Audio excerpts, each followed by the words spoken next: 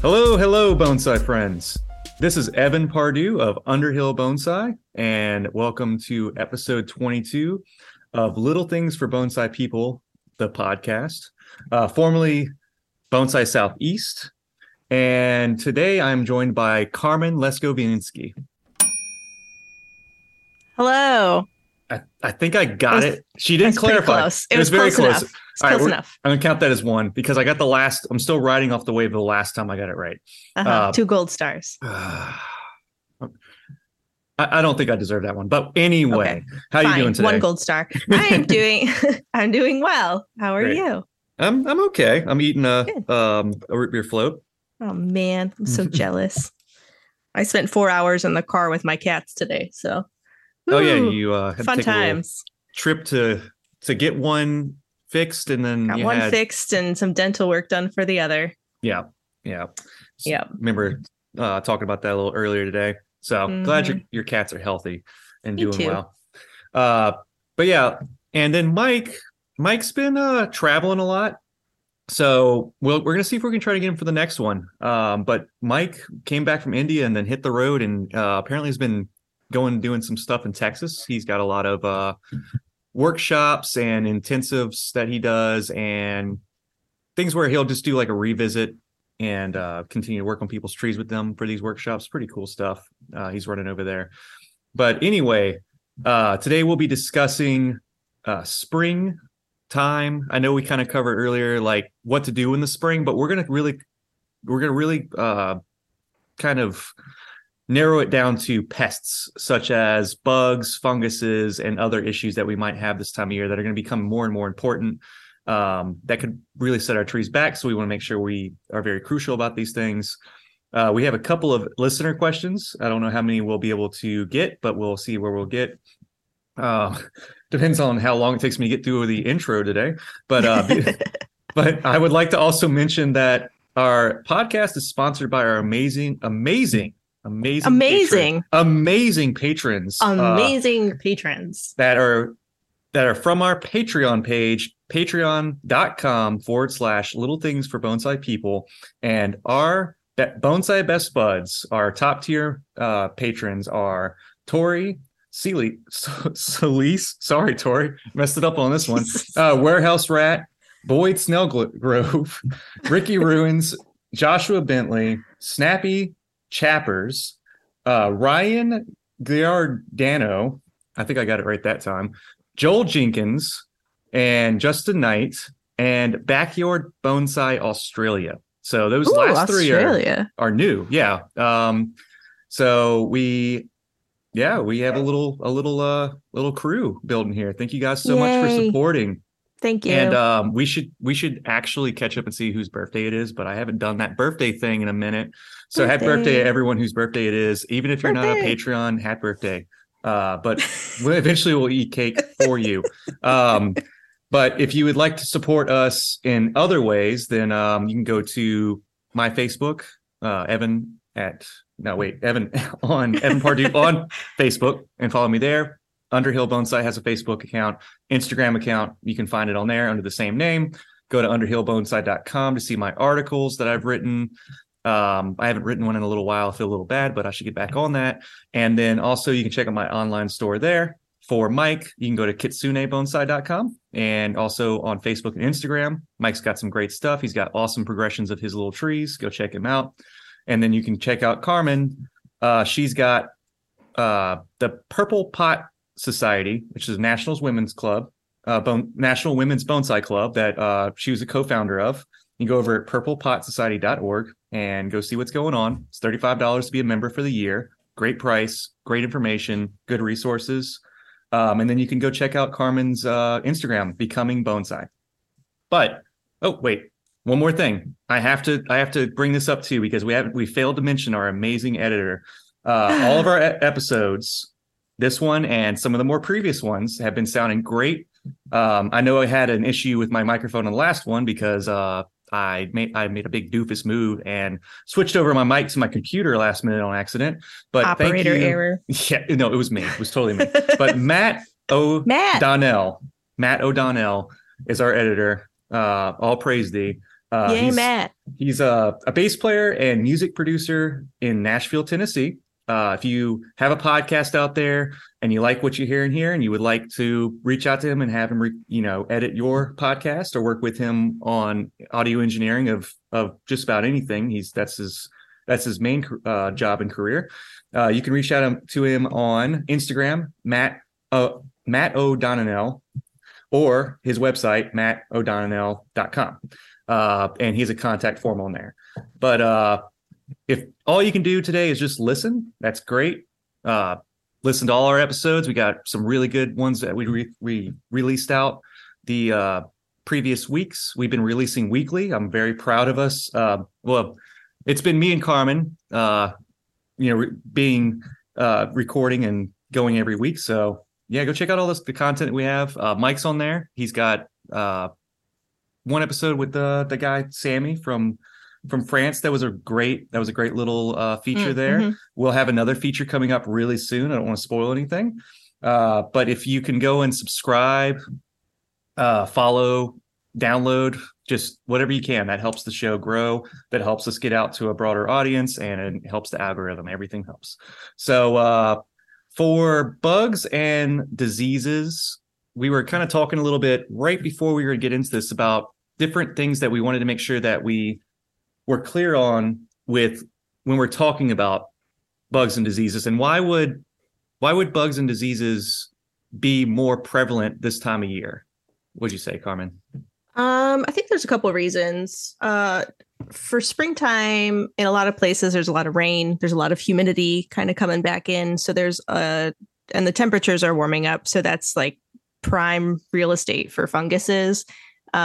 Things just start to, grow and reproduce as the temperatures increase. And then with all the new growth coming on plants in the spring, a lot of bugs really are hungry, and they tend to start showing up this time of year, just how their life cycles go. And with all that new foliage out, there's a lot for bugs to go after. So after a nice long winter dormant period where usually you can take a break from some spraying, not necessarily all spraying, depending where you live. Springtime is probably one of our biggest seasons for pest management, disease management in the yard.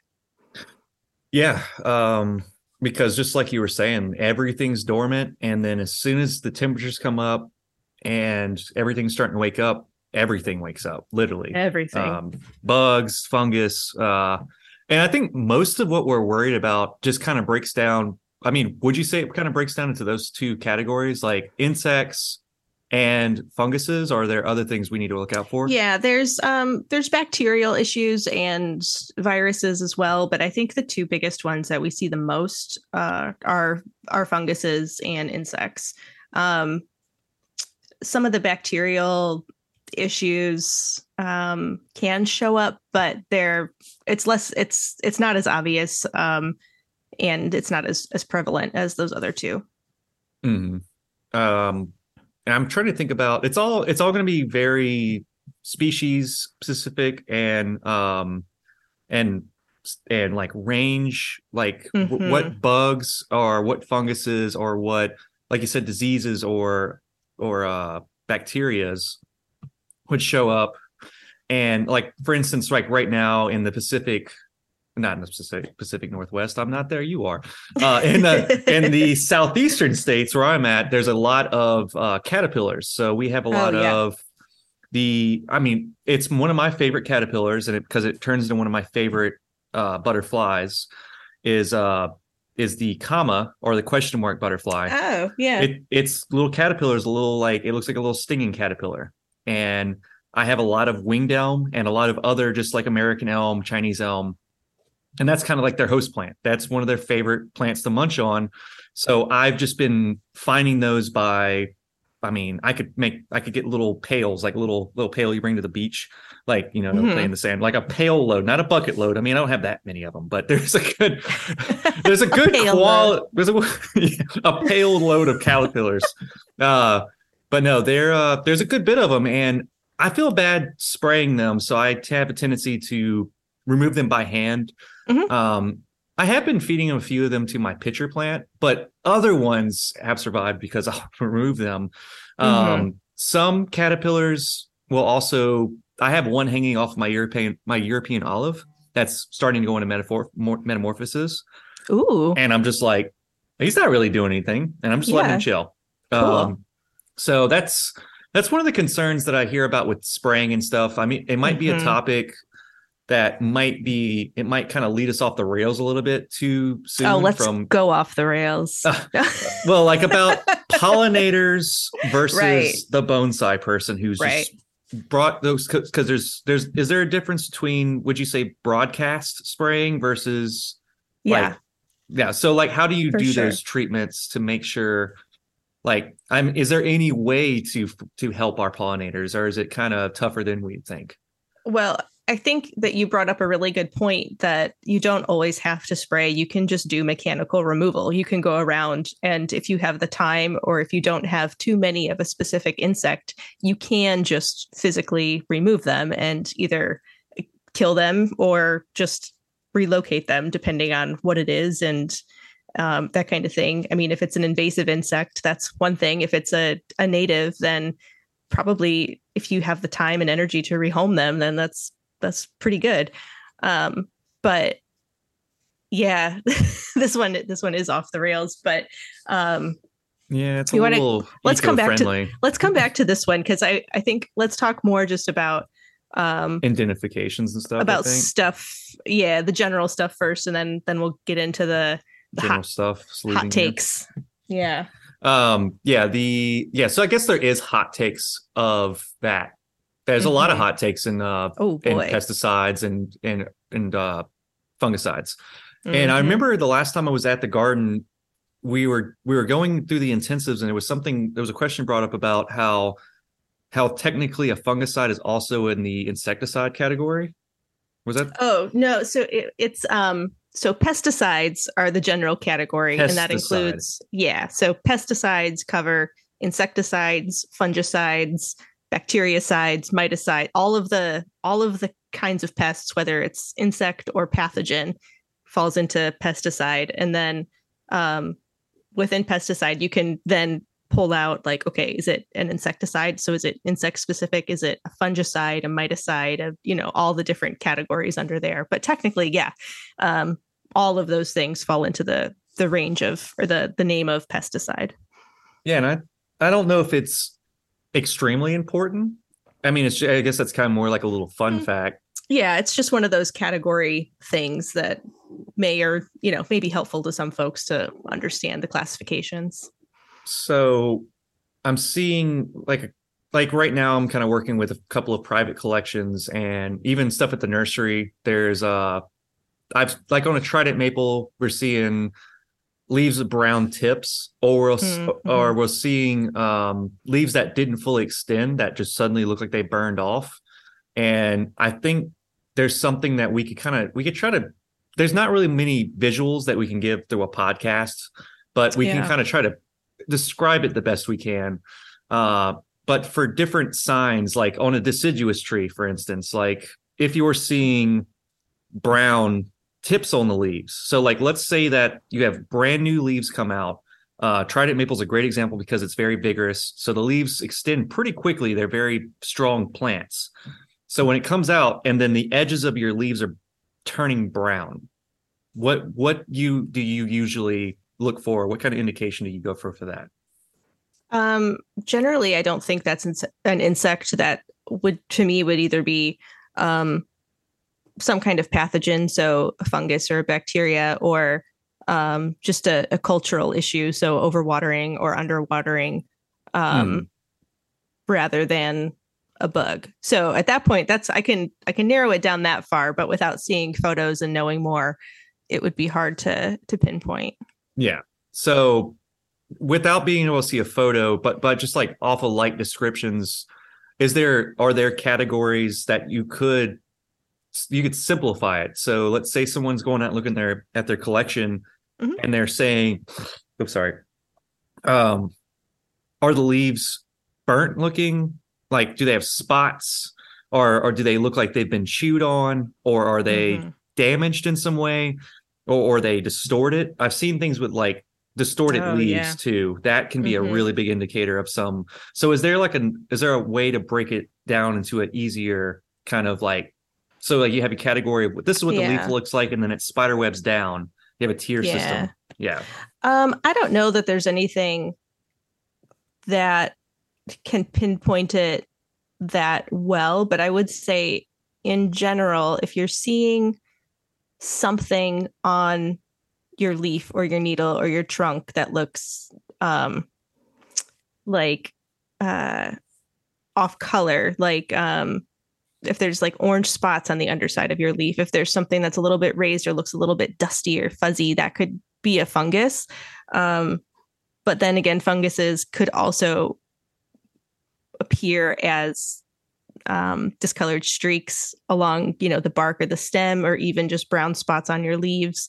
Um, but generally, I feel like if you're physically seeing something on your plant, um, that that can generally be a fungus. And then if you're seeing some kind of mechanical damage on your leaves, so holes in it, or the leaf looks thin in certain spots, or it's been chewed off, um, that's definitely an insect. But the leaf curl, which is an interesting thing you mentioned, that's a tricky one because that can either be an insect or some kind of pathogen. There's certain diseases that will cause that kind of curling, but also there's certain insects that will cause that kind of curling. So um, once you see you have a problem, usually you have to take it a step further and take your leaf or your needle or whatever and look at it closely, look at it under a microscope or a magnifying lens, or um, if you're really stumped, you can send it into a lab for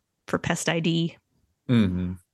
And there are great resources Mm-hmm. online. I know are there I know there's groups like forums and stuff, but would you say there's a pretty reliable source, like maybe like a university or a pest identification? Yeah, I Uh, think if you're going to look online, check out the ag universities. So, like University, I think of Minnesota has an extension.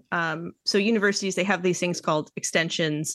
It's like extension agents, and usually they'll identify uh, pests, diseases, give you some help with agriculture, horticulture, whatever. Um, but like University of Minnesota, University of Michigan, I think University of Pennsylvania, maybe. But their web pages are pretty good for if you're looking for disease identification or how to treat it. There's also something online called the Pacific Northwest Disease Handbook, and I've used that as a reference quite a bit. It covers, more than just what's in the Pacific Northwest. I think it just happened to be created out here. So that's a really good resource too.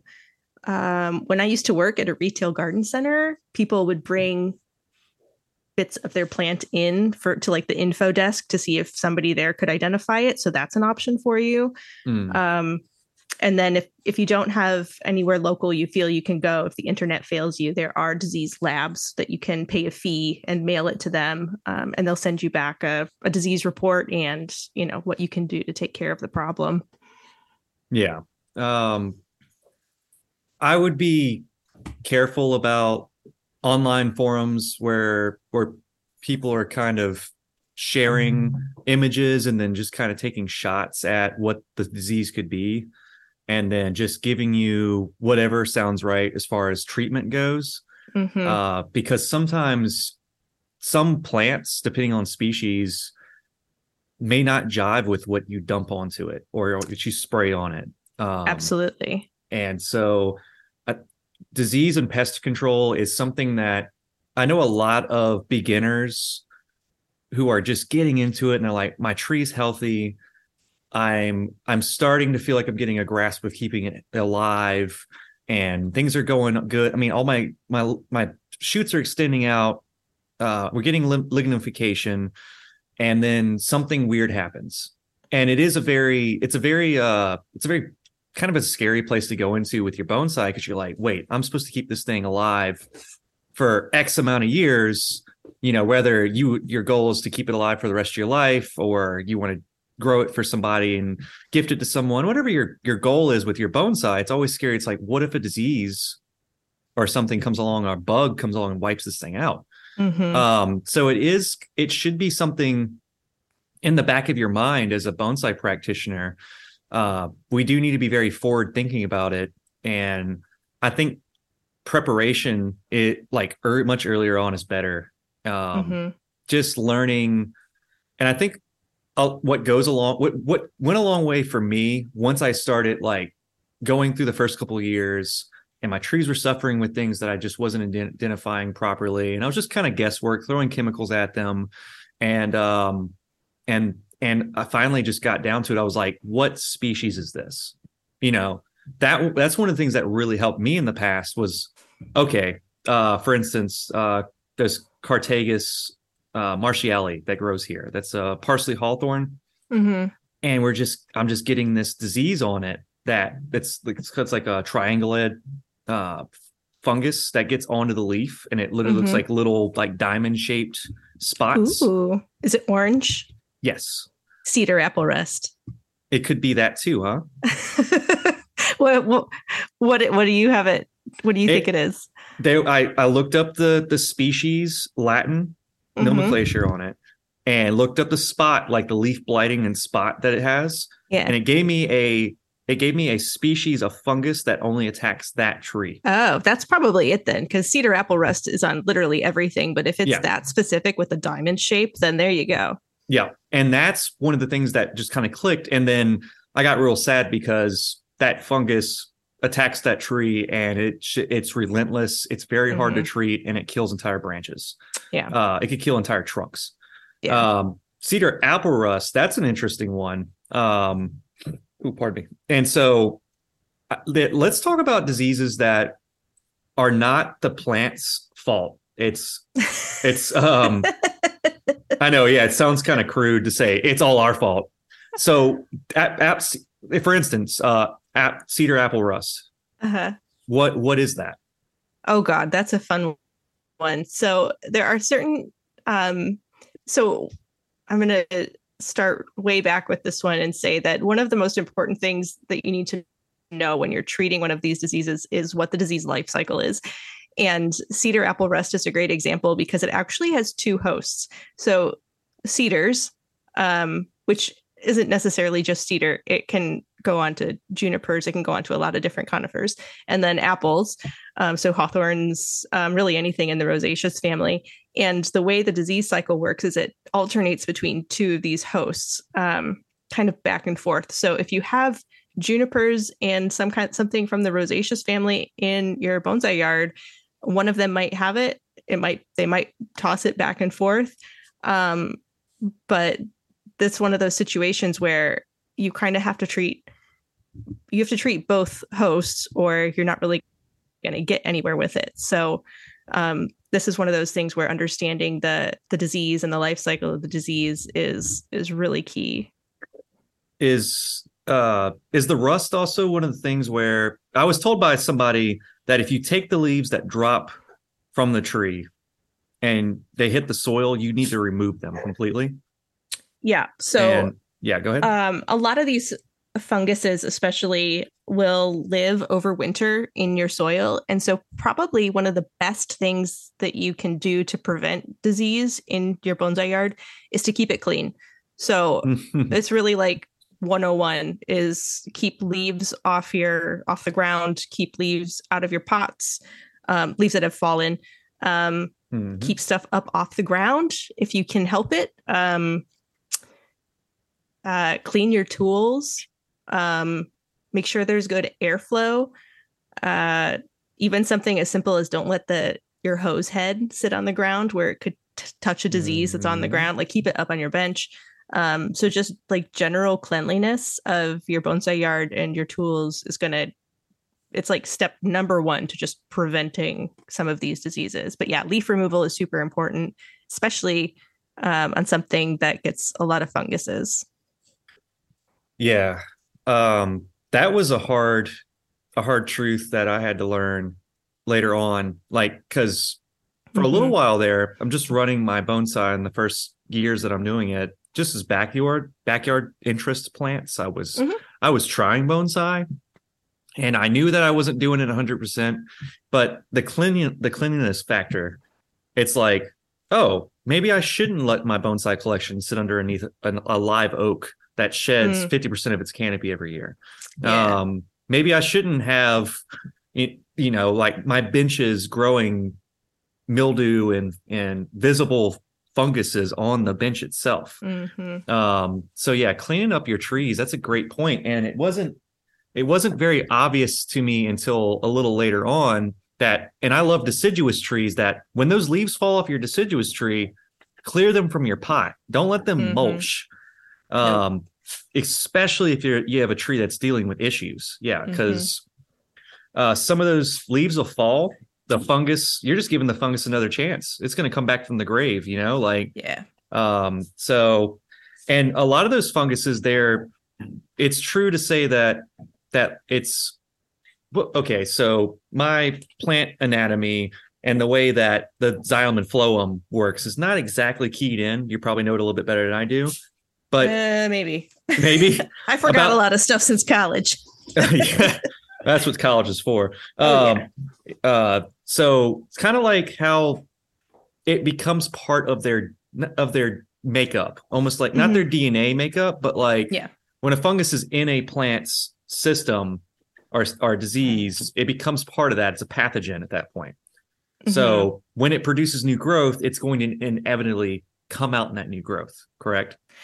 It depends what it is. So if it's a fungus that just resides kind of on the outside of the plant, then it's not really an issue. If you have something like fire blight, which is a bacterium um, that does become a systemic issue, some of the bacterial cankers are also a problem like this. Some of the funguses, I think it's I was looking at one the other day, Cytosporia canker or something. It's a fungus that does become a Anchor. systemic issue. Yeah, canker. It sounds That sounds awful. awful. It sounds It really is. nasty. The cankers are bad. You don't want them. But yeah, that's something that will um, move throughout your plant. So when you read about treating those, there's not really a very good treatment for it either.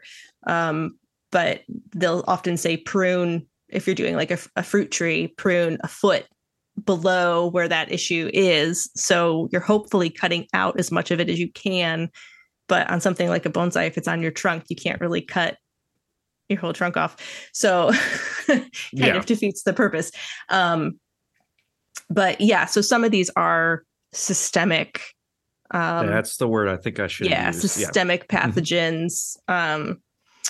And the good news is there are some systemic pesticides, but some of them, especially the funguses, there's not really a whole lot of there's not really a good that I'm aware of systemic fungicide. There's some that have some properties like that, but Mm. not like the insecticides. We figured out the insecticide thing, but yeah. So sorry, I'm talking a lot but to answer your question, yes, sometimes it's a systemic problem. We're literally here to talk, Carmen. I think you're doing fine. Okay, thank you.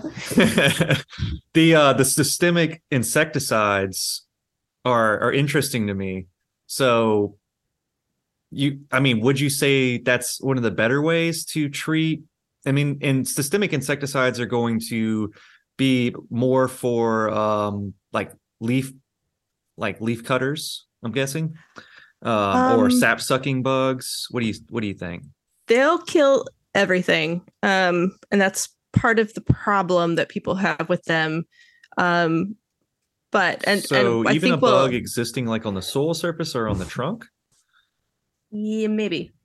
Okay. Um, so systemic pesticides are absorbed by the plant. So when you put them in, we often do a soil drench and a spray so that we get both like a topical application as well as into the root zone. And then the plant sucks it up and it becomes part of that plant for however long that pesticide lasts. So something like Safari or the Bayer, like 3-in-1, so imidacloprid, um, and some of these other ones, they'll remain in the plant. So anything that eats that plant that is affected by that chemical will then die. So Hmm. this can be something like an aphid, it can be scale, it can be something, a caterpillar, so something that would just do some mechanical damage on the outside. But the real this this one is really a good pesticide to use for something like borers, because borers, you can't see them. Mm. Usually when you notice that they're there, it's too late. But they'll eat the living tissue underneath the bark, and if the tree has been treated, they'll eat that tissue, but the tissue's poisonous, and so they'll die. Um, That was one of the questions that was kind of just moving around in my thoughts while we were talking mhm. about what bugs would be affected by what, and one of those is borers. And Yeah. we don't have a lot of issues with borers here. I know they're a lot more of an issue with alpine species, Hmm. and I didn't know that. I didn't know if you treat it with systemic that it could potentially knock out a borer. Hmm. But borers are they only worried about the live tissues? Uh, yeah. So they eat the live tissue of the tree, and they can easily girdle. So on some cases, it's good because it creates a nice shari line, but other times they can Hmm. girdle a branch or a trunk and kill off a whole section of the tree. Hmm. Um, yeah, so they can be really problematic. It's really interesting out here, out west. The alpine species are really affected. The conifers are really affected, but I've noticed back east, it's more the rosaceous stuff. So like apples and cherries and apricots have Hmm. have a borer problem more so than our conifers. So um, different kinds of borers affect different areas. So you've seen cases where you'll have like a big dead section in a trunk, or a Mm-hmm. branch will start to die, like on a rosacea. Mm-hmm. Yeah. And that family includes um, all the apples, obviously, and I didn't know it was the hawthorns either. I was kind of Yep. cheesing. Well, that it does make sense to me because it practically is a tiny rose, white Yeah. roses on them. Um, but yeah, anyway, and also hawthorns have like a little bit of a looks like a little tiny apple. It makes Mm-hmm. sense. So, Yeah. but so when it comes to breaking down what practices we should take during the springtime, Mm-hmm. what's a good recommendation for which chemicals would be just like these are the ones you're just going to use. They're just a Yeah. good preparation, or like you should just have these in your armory of Mm-hmm. pesticides and stuff. And how often would you use them? Yeah, so that's a great question, because there's one of the hot takes, the debates is, do you spray preventatively, so before there's a problem, or just curatively, so once you see a Hmm. problem?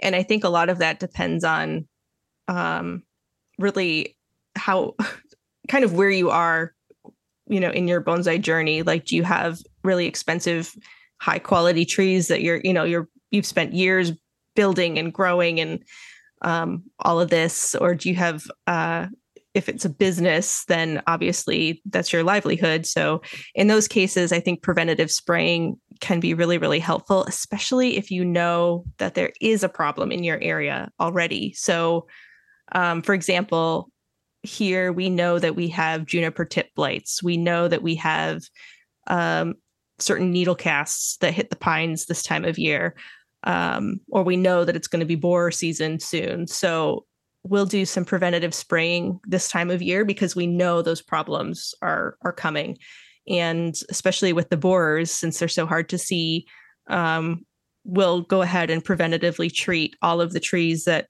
could possibly get that issue with a systemic insecticide.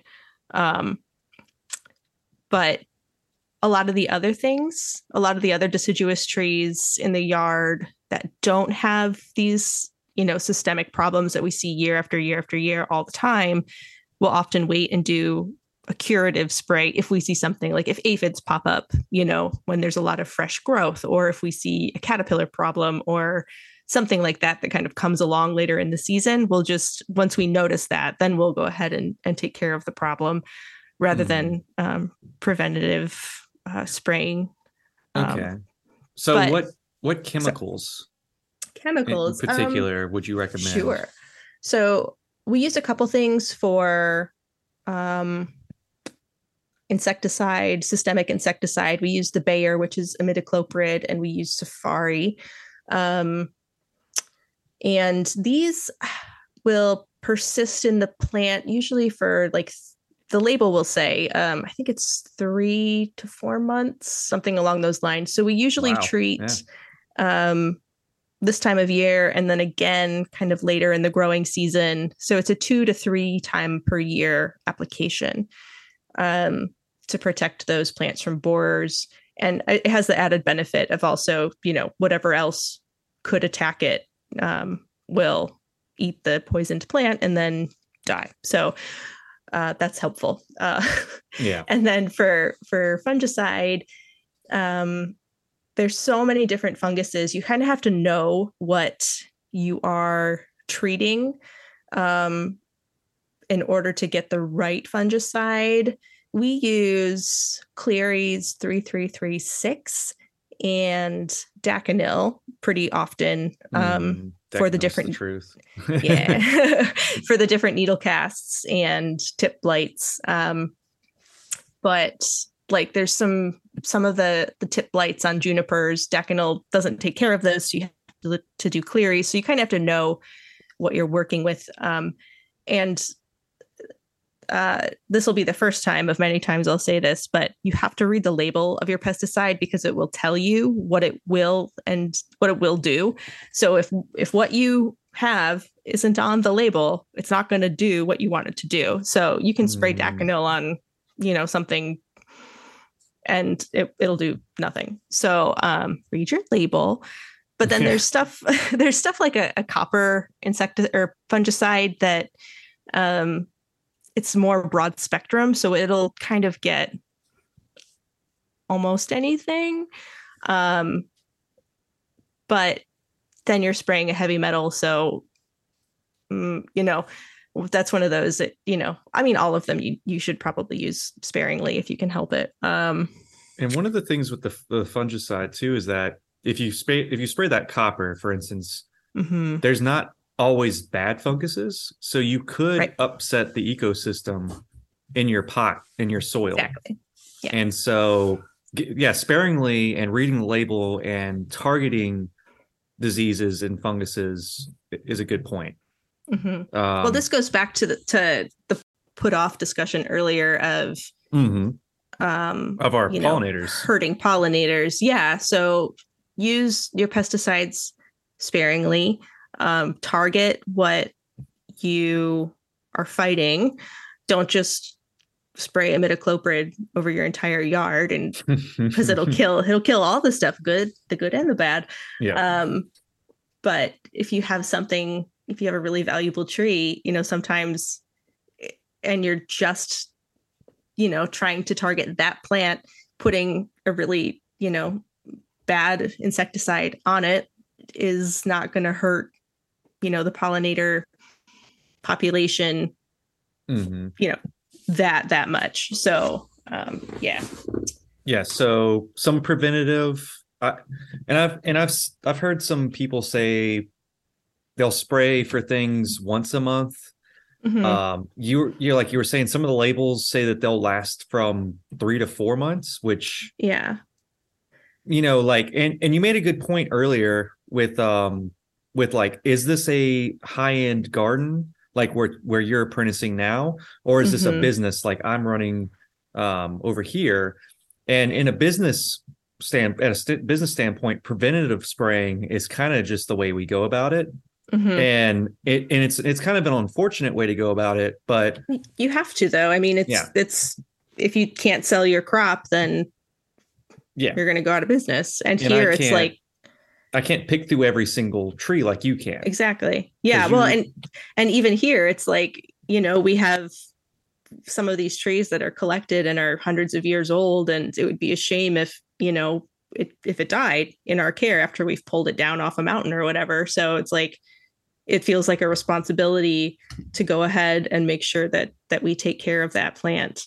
Yeah. So, but one other quick thing about systemic insecticides, especially if you're worried about bees and pollinators, is if you have something that blooms, wait until after it's done blooming and then treat it, Mm-hmm. because then you won't run into that problem. It won't hurt your bees because there's no flowers for the bees.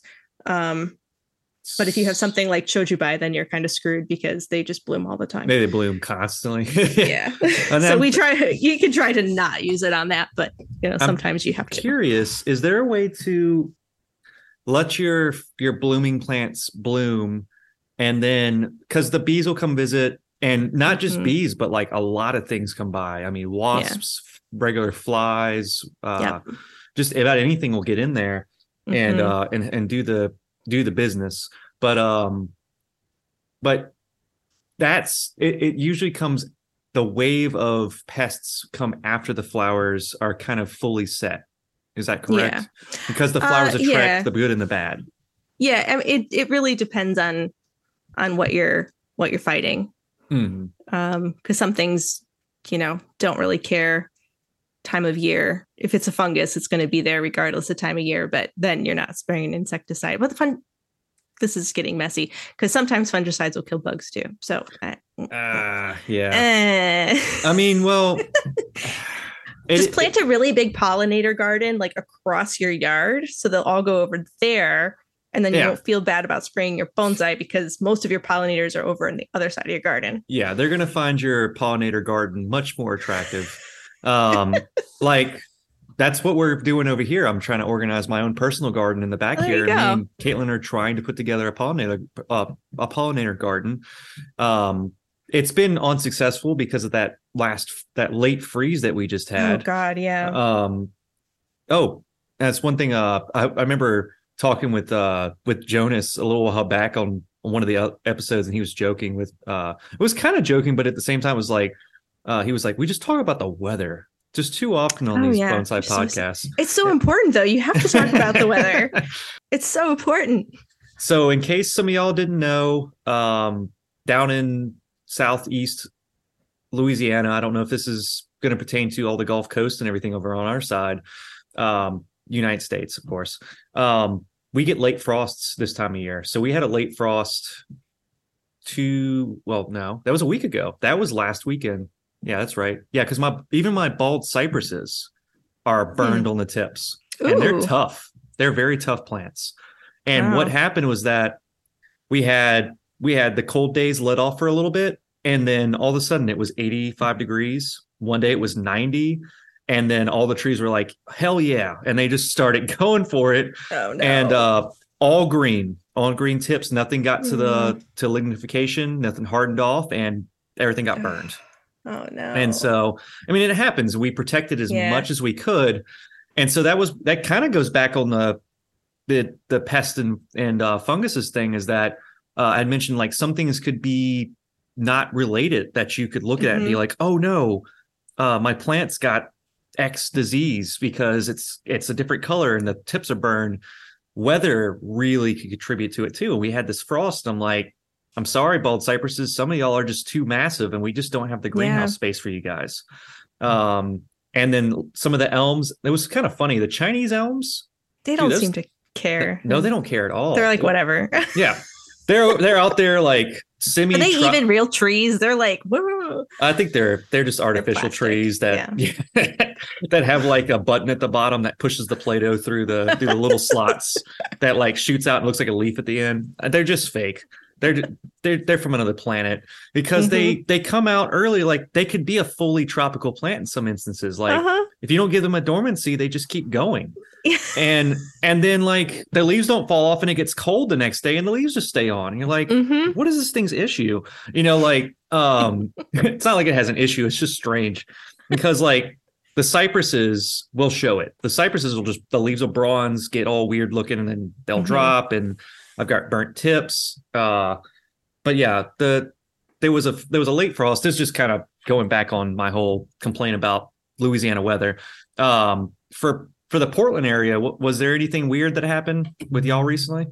Well, I just had to move a bunch of trees back into the greenhouse because we're going to hit like 32 overnight this weekend. So there was snow this morning. It was really strange, but It was yeah, like you have to snowing really, with the sun out or something. yeah, you want one of those. It hailed yesterday in between sunshine, so I don't know. It was weird, I, but every time I go there, it's weird it's weather. it's only my experience because I usually have downtime in like in the winter and Hmm. early spring seasons to go visit you guys, and then like Yeah, I'm only seeing like snow, hail. I mean, it's always overcast there, and I'm just like, wow, it's just really sad here all the time. Like, um, but there are there are moments when it's actually sunny in Portland, right? but yeah, it's kind of sunny right now, and then the whole I'm kind of summer, joking, but the summer is awful. It's like, I mean, if you like summer, then it's great, but if you don't like summer, then yeah, sorry. Louisiana's summer is similar to that. Yeah. We usually come out of the winter with a super dry spell.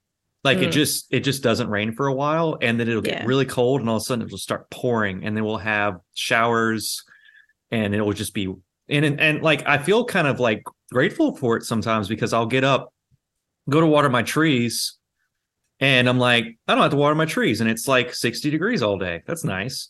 And then it's Mm-hmm. followed by some of the most brutal summers. Yeah. Just 100 degrees, 100% humidity, Ugh. and sometimes more than 100. But yeah, yeah, just I think a lot of people who do bonsai, we start becoming like small time meteorologists in a way. Oh yeah. Yeah. You're Like, watching the weather, like you get weather alerts on your phone, like your temperature sensors go off at a certain time. I still oh, sometimes get push notifications from the temperature sensors in Michigan. I'm like, why is this coming on my phone still? I gotta disconnect that somehow. Anyway. we put like a digital weather cock, I guess you could say. Yeah, Uh I just said that word on the podcast. I'm so sorry, but it gets sends me push notifications all the time, uh-huh. and I'm like, oh, there's a lightning strike 20 miles away from the nursery. Wonderful. I don't know why I need to know this, but I know it It's now. important that you know. It You gives me have to weird know. readouts like that. But when it's It's very strange. raining, and I want to know more when the wind's kicking up. Oh, You that know, would be nice to know. yeah, Yeah. because the wind could. I'm sure it's the same there over where Mm-hmm. you're at. Just sometimes you'll just get these gusts out of nowhere. Yeah, out of Uh, nowhere. I guess there's no way to really predict that. Uh, but you guys are pretty adamant about tying y'all's trees down to the benches, Yeah. which is something that I learned the hard way. Um, but yeah, I'm glad I went up there and learned that, and then started applying it. Like, wow, this actually works. My tree's only fallen down like 3 times this spring, but whatever.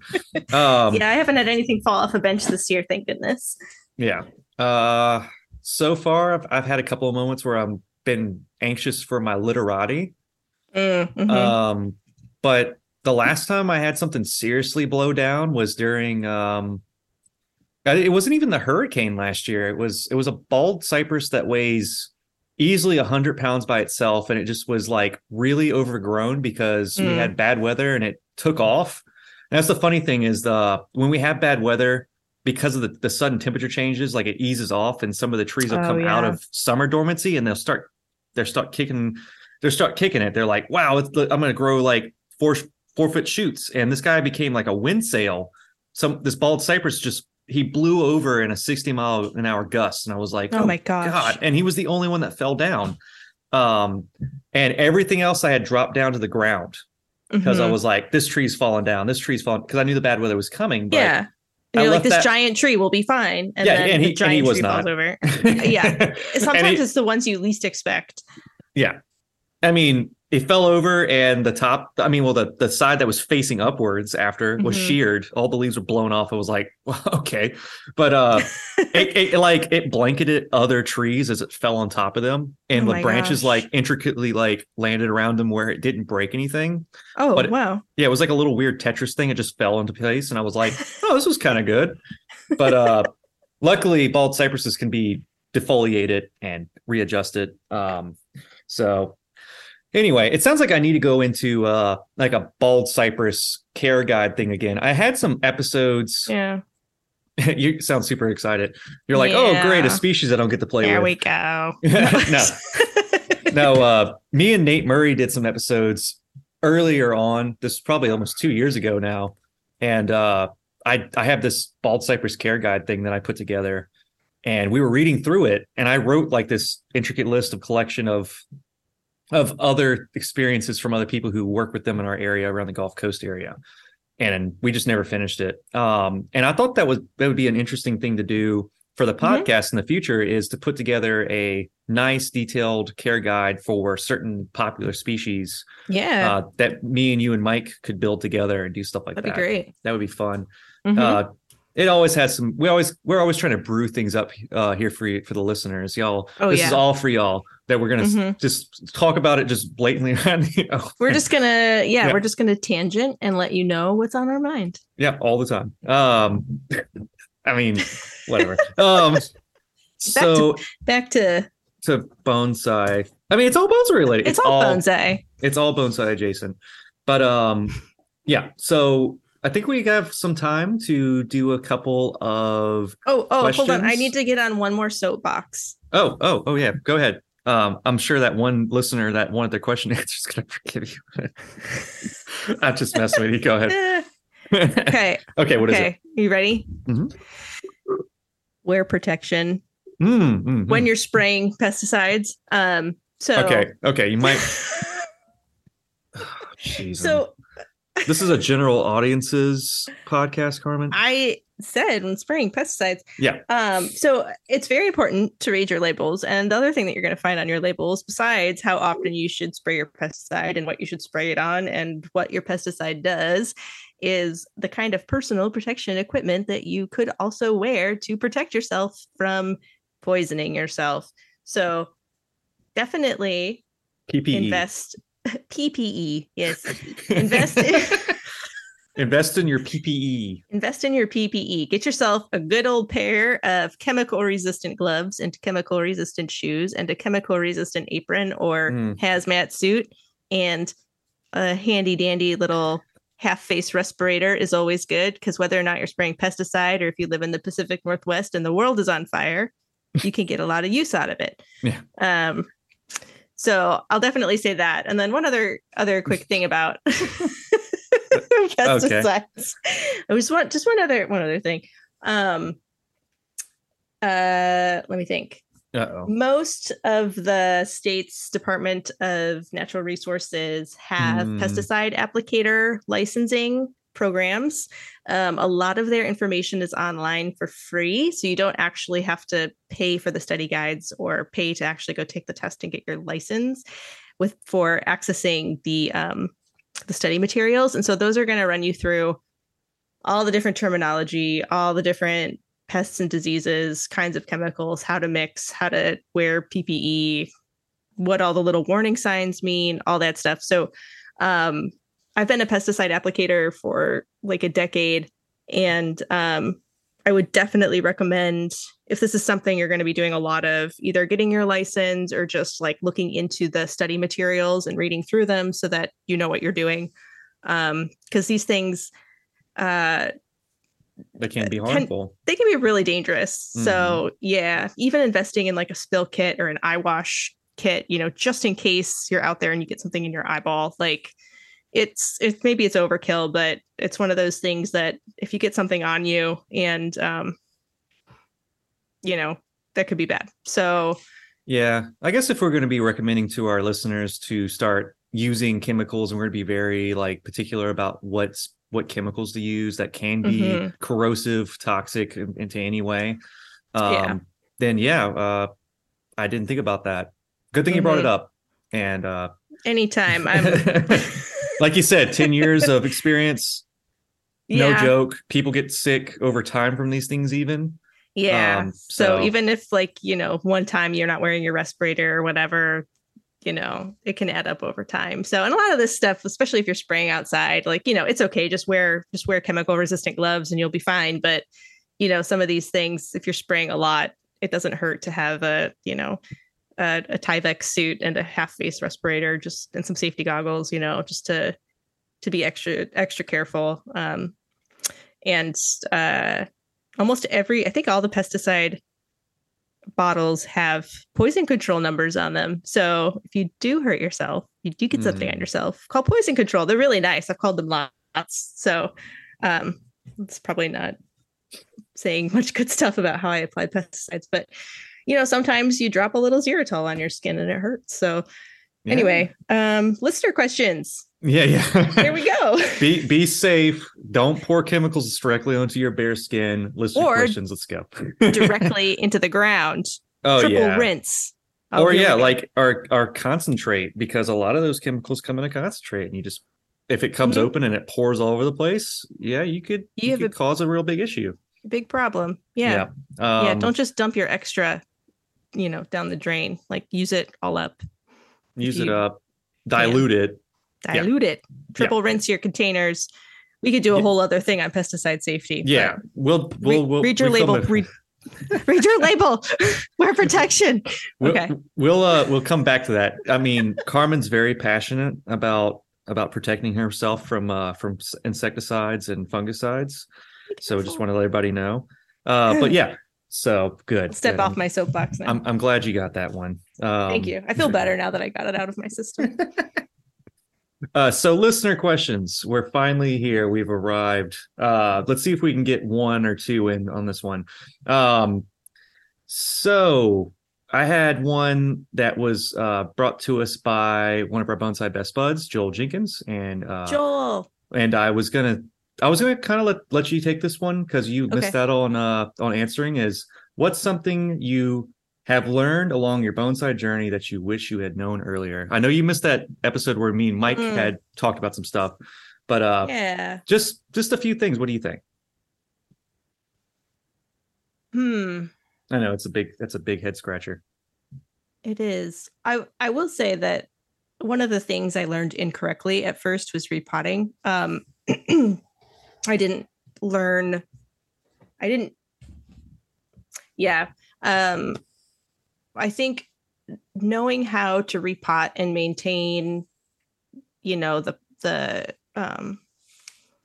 root system of your tree is, one of the most basic things that you can learn in bonsai, and why you use which soil particles you use and why you don't bare root certain things, or how frequently you bare root, or all this stuff. I wish that I had known that earlier. Yeah, learning proper repotting techniques and stuff like that. There's not a real book out there, there are books, but there's no official guide. There's no one out there that's like, this is the way. So I know what you mean.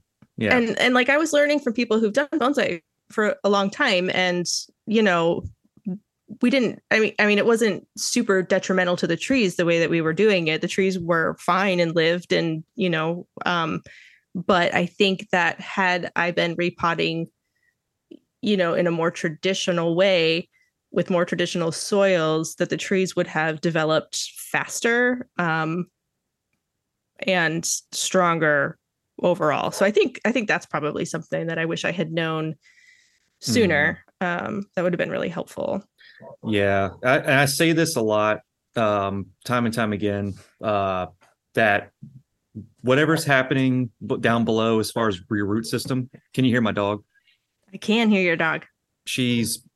Someone's apparently arrived at my house, and she's just letting us know that she's there. I mean wonderful. We know that the dog is there. We know that Willow, okay, my blue healer's here, but she has to also know that other people are here. But anyway, yeah, repotting practices will really, really define something I say a lot. Probably if people who've listened to a lot of our episodes and then have actually listened to the end and heard me say just my things that I just say over and over is what happens below will reflect what's above. So if your roots are healthy and everything's doing great, and you would know that you have picked up that tree in the past, repotted it, and have kind of like a car. Like car goes in for maintenance, everything's under the hood's looking great, and then when you start it up, it should be good to go. It's kind of like with the bonsai. Like those roots are healthy. There's not any issues, no root rot, no diseases that you would see that would cause it to perform badly during the growing season. So when you put the tree back in the pot and repot it, and you feel confident about your practice, boom, should be good to run. Repotting is something that I feel like a lot of people earlier on are scared of, Hmm. because it's just really intimidating. But Yeah. we can cover more. We can revisit repotting stuff later down the line too. Yeah. Repotting, I could talk a whole entire just years worth of just repotting episodes, and everybody be like, "Why are we still talking about this?" It's an extremely important thing in our It bonsai is. practice. So Yeah. yeah, let's answer one more, and then let's see if we can get to the critique. We had a critique that we'll go over a little bit in just a moment. Let's see. This should be a pretty straightforward one. We got one from Ricky, another Ricky. one of our, I believe he's another one of our Bonsai Best Buds. The Bonsai Best Buds that kind of pushes through these names that are not really their names, whatever they signed up with Patreon to. But I believe he is. So this is pretty straightforward. When is it that you suggest it would be the best time to take or begin an air layer? To take an air layer? Yep. Um, I think I answered this one in another yeah. episode with Mike or something, or maybe we were all talking. And Hmm. it depends on the species too, and the Hmm. time of year. But Yeah. what do you see? I usually see like right after first flush Yeah. on most trees.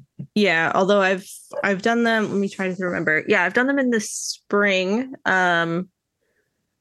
We actually did one in the late winter too, so over the dormant season. But I think generally speaking, sometime after your first flush is when you're going to get your best results. Mm-hmm. And then conifer, broadleaf evergreen, deciduous, tropicals. Does that kind of alter paths a little bit for all those for air layers? Mm, Because I know on tropicals you can do it almost any time of the year as long as it's nice and toasty. yeah. Yeah. And deciduous is the one I say more harden off in the spring. Yeah. I don't know as much about air layering. I don't know a whole bunch about air layering except really with Ooh, deciduous. hot And take. Carmen doesn't know yeah, much about air laying.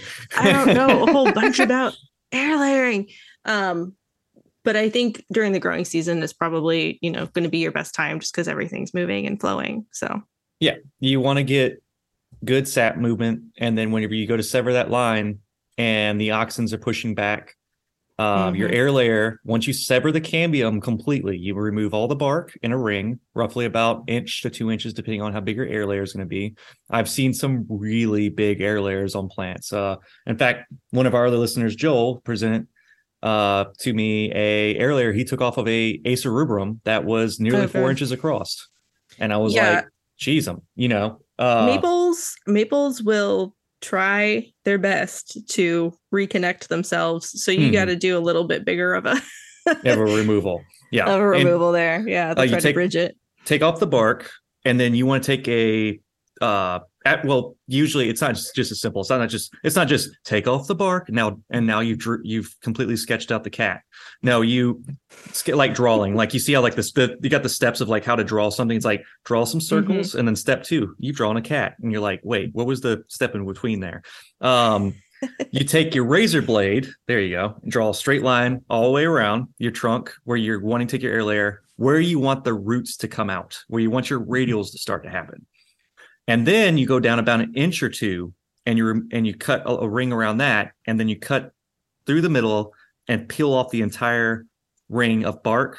And then you're going to have your cambium layer is right below that. It's going to be white, fleshy on most species. You take your razor and go back again, and you're going to scrape that down till you see the underbark, the under layer of the heartwood layer of the tree. And you're going to be like, oh crap, I just killed this thing. But if you do this right, the tree will probably survive. And like Carmen said, maples will do their best to just pull the sap across there and just reconnect and heal if there's a slither of hope, if there's a slither of that cambium left.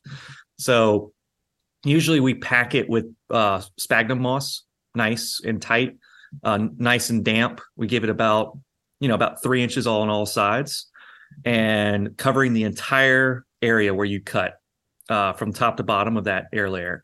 And you want to have an entrance point and an exit point for you to be able to water the moss, because you Hmm. don't want it to dry out, because then it's become useless and then your air layer will probably fail.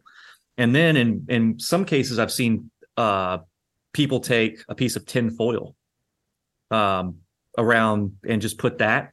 But I usually like to do saran wrap and then tinfoil, because the tinfoil is going to reflect the heat or light and take the tinfoil off pretty easily. But the saran wrap is going to hold everything together nice and tight. Then you take your bonsai wire and you tourniquet top and bottom of that, top relatively loose, so you can, look in there and poke around, see how many roots you got.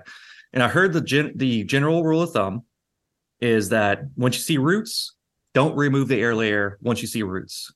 You want to remove it when the roots start going crazy and they fill up the bag of whatever you might have going on in there.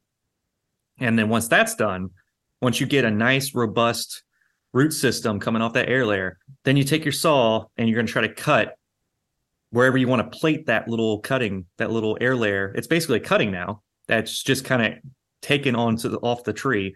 Then you stick that in soil, and there you go. Just let it ride out. Might want to greenhouse it depending on the time of the year, or you don't want to overwater it because they're really fresh, fragile roots. They're not really, really good, viable roots. They're not strong.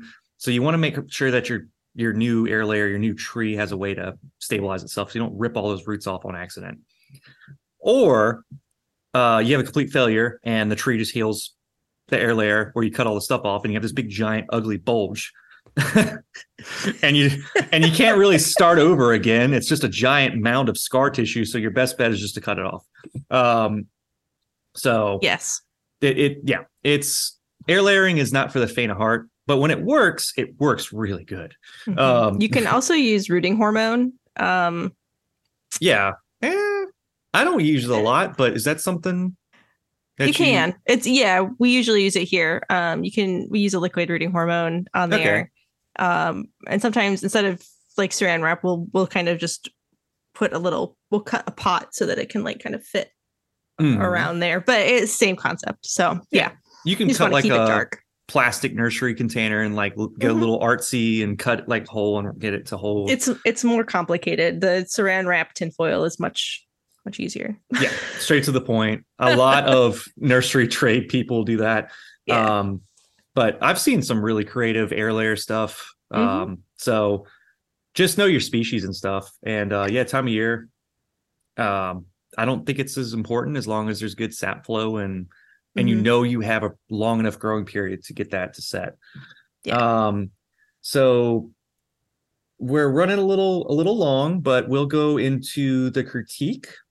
And this critique was brought to us by Joshua Bentley. He's one of our Bonsai Best Buds as well. And what we've done recently is we have I was invited to a Discord, which was awesome. Thank you guys. And I've gotten some of our listener questions from there, and also this critique. And you have it pulled up. Wait, I got it on my phone. I pulled it up. Oh, wait, where did?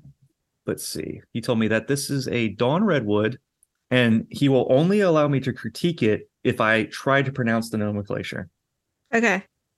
So I'm pretty familiar with the species. I say the first part of it all the time, but the second part is kind of strange. Do you know the nomenclature on this one? I don't remember because I read it but I don't remember what it was. Metasequoia. Ah, yes, Metasequoia. What was the other part? The species? Glytroptis biodes. Yes. Right? Am I right? I don't know. Let me look at it. Wait. I'm going to send it to you. Okay. So I know the first part's pretty obvious. Metasequoia. A lot of people could say Metasequoia. Sure. But my mispronunciations of words is not uncommon with Latin nomenclature. A lot of the time, these words are just strange, but also they're very strange. It's phonetics. I mean, I could just look at the word and put the syllables together and kind of give myself some hints of how this might be pronounced. Oh, I found it. Okay. Glyptostroboides. What's that accent? Saboides. No. Glyptos. Stroboides. Stroboides. Yeah. Glyptostroboides. Metasequoia glyptostroboides. Da-da-da. So yeah, because of boy, like your boy over there. B-O-I, boides. Yep. So anyway, so we got a Dawn Redwood. and he had a before picture, but we're just going to show the on our Instagram feed when this episode drops. You can go check it out at Instagram at Little Things for Bonsai People. Yeah, we And have Instagram now. yeah, I had to resurrect the Bonsai Southeast, Yes. and now it's just Little Things. But yeah, we have a fairly straight trunk, and I see some Nabari forming at the bottom here, but I'm guessing that we're going for a flat top kind of styling on this tree. Now, are you? I've talked long-winded about this style for a very long time, and it's kind of one of the things that we concentrate on here. But are you familiar with what he's going for, Carmen? Yeah, kind of. A little bit, yeah. You've probably I've seen seen pictures. pictures. So based off of the species, so Metasequoia or the dawn redwood or the Metasequoia Glytros Glyptros stroboides. Stroboides. Um, they they are very very close relative to the bald cypress. So I could see this working for this tree. Unfortunately, I'm not entirely familiar with their actual growth habit. I know that they were a species that was once assumed to be extinct. I think that was the lore behind this species. They were discovered in Japan at one point, and then propagated and brought back into the world of horticulture again. And and they do look like a bald cypress in some instances. They have some different things going on though. The leaf is very fleshy. Now it sounds like kind of weird to say about a tree, but Fleshy. flesh. But a bald cypress's leaves are very feathery. So like you take the leaf and you run your finger along the side, and it's very much like you would imagine. It's soft and it resembles a feather. And whereas a dawn redwood it's like that. It's the same shape. It's not a compound leaf. Do you remember the official name for the type of leaves where it's like a stem of it is the leaf, but it's a sectioned off leaf. It's not necessarily compound. Is there a name for that? I think this one is like a pinnate. It's a pinnate compound, so it looks like a feather. So it's like, yeah. So it's very, very similar to bald cypress, and it functionally grows growth habit wise, very similar. Um, but doesn't mean that it is a bald cypress or would be suited for flat top. But it doesn't mean that you can't, because it's your bonsai. And we're free to do whatever we want as far as styling goes. Unless it's wrong. It it's not wrong. Don't let Carmen critique your flat top. No. Just kidding. You can do whatever you want. So my take, just real quick, I'll let you I didn't mean that this was wrong, by the way. I'm just being obnoxious. Sorry. Okay, I'll be quiet now. Okay, Kanye West.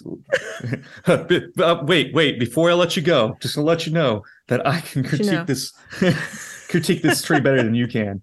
No, the branching. So whenever I do flat tops, there's always a dominant piece that comes up, and then below that's going to be your secondary flat top piece. So I see the intention on building that. So that top leader looks like it's trying to become that for sure. I would definitely, I mean, the chop is a chop. You don't have to fix your chop theoretically until scar tissue really starts to build up and it's trying to heal the wound completely. So I can't really go into being like, fix that chop and get a concave, or better, even better for that chop is a convex shape there so it heals naturally looking. I can't even really say that because it's such an early stage of this. Because no, what I would do is that branch that comes up as part of your flat top. So you got the very top one, you got the second one that looks like your martini glass is what I call it shape, which is good. It's a good start, or deer antler kind of look. The branch below that, that's where I would chop that tree down for flat top height.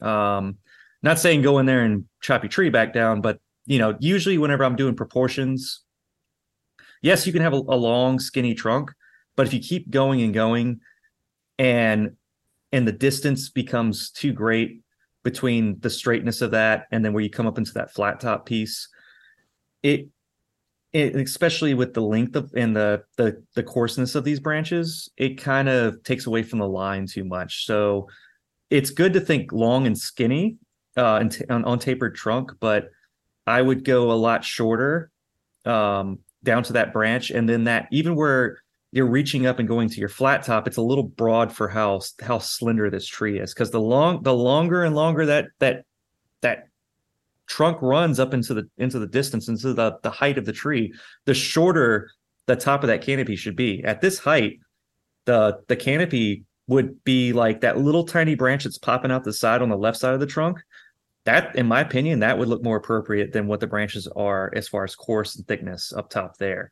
Um, and that's my just intuition with working and building flat top forms. I do like your little crooked branches that you have put on here. Those are great. Those are nice little survivor branches. But yeah, I would probably come down a little bit further and shorten up and think a little less coarse on such a slender tree. But what do you think, Carmen? So I think generally when I see Dawn redwoods growing naturally, they're very pyramidal. It's like very Christmas tree looking. So I think that as far as creating them in bonsai, you can do a lot of different things with them style wise. Probably styling it more like a flat top bald cypress is kind of where you want to go with it. Because I think just having kind of a pyramidal Christmas tree wouldn't really work. So Yeah, it's not exciting. no, but so one thing I love these tiny little crooked branches on the trunk, the lowest one, and then the one on the left there. I think that those are really interesting little branches. And the one thing that I so the trunk on this tree is super, super straight. And then you get up to where the chop is, and there's a big curve there. And something that I'm wondering is, does that make sense to have such a large curve after you have such a straight trunk? So maybe a little bit less movement there would make more sense. And then as far as Evan was saying with the coarseness of these branches, I can see this being your first step of cutting this tree back, and then once these branches sprout out, maybe they're giving you something else to cut back to, so you don't have this long coarse branch coming out on the right side there, underneath that one that has a little bit more ramification. But so I think it's a young tree, and I think that there's this is the first cut, so really at this point there's a lot of things you can do with it. But I would say maybe try and get that top to make a little bit more sense with that bottom piece. So maybe a little bit less movement or something, just a little bit. Yeah, maybe not to make it straight, but I'm rambling at this point. No, it's a good point. Yeah, because if you're married to the fact of keeping it tall and you're going to go with that leader, yeah, a little bit less of a dramatic curve would suit the straightness of the trunk better. I could see that. Yeah. Yeah. Mm-hmm. So, yeah. And then depending on whether you're doing the flat top style or something else, that's going to kind of determine what you want your branching to do. But it's a young tree, so it's kind of hard to critique it past that at this point. I think based off the first picture, this is a good first cutback. And I'm curious to see where it goes. All right. So this has been a lot. The podcast has been, first we go into it thinking that we're going to like not have a lot of stuff to fill the space sometimes. And I'm like, wait, we're running over on how much time we should be putting into this, because this should carry over. We've been doing good. So we barely have enough time for our bonsai word of the week. Oh yeah. What is that? So it's gonna be, what is it? Everyone's like the Pee-wee's Playhouse, all the furniture is gonna jump up and scream. Shari Miki. You know what that is? Miki. Shari Miki. No, I just know Shari. So based off of what you know what Shari is, what do you think the Miki is? I have no idea. It means driftwood. Oh. So driftwood styles is kind of what that's kind of aimed towards. So okay. Junipers that have a very, very obvious concentration or feature of the bonsai is the deadwood style of the tree. It would be a driftwood style bonsai, where the deadwood quality is over the top. It has lots of dramatic movement, or it has a lot of feeling in the way that the driftwood is presented, and it's a main feature of the tree, where the foliage is really just kind of framing in that deadwood.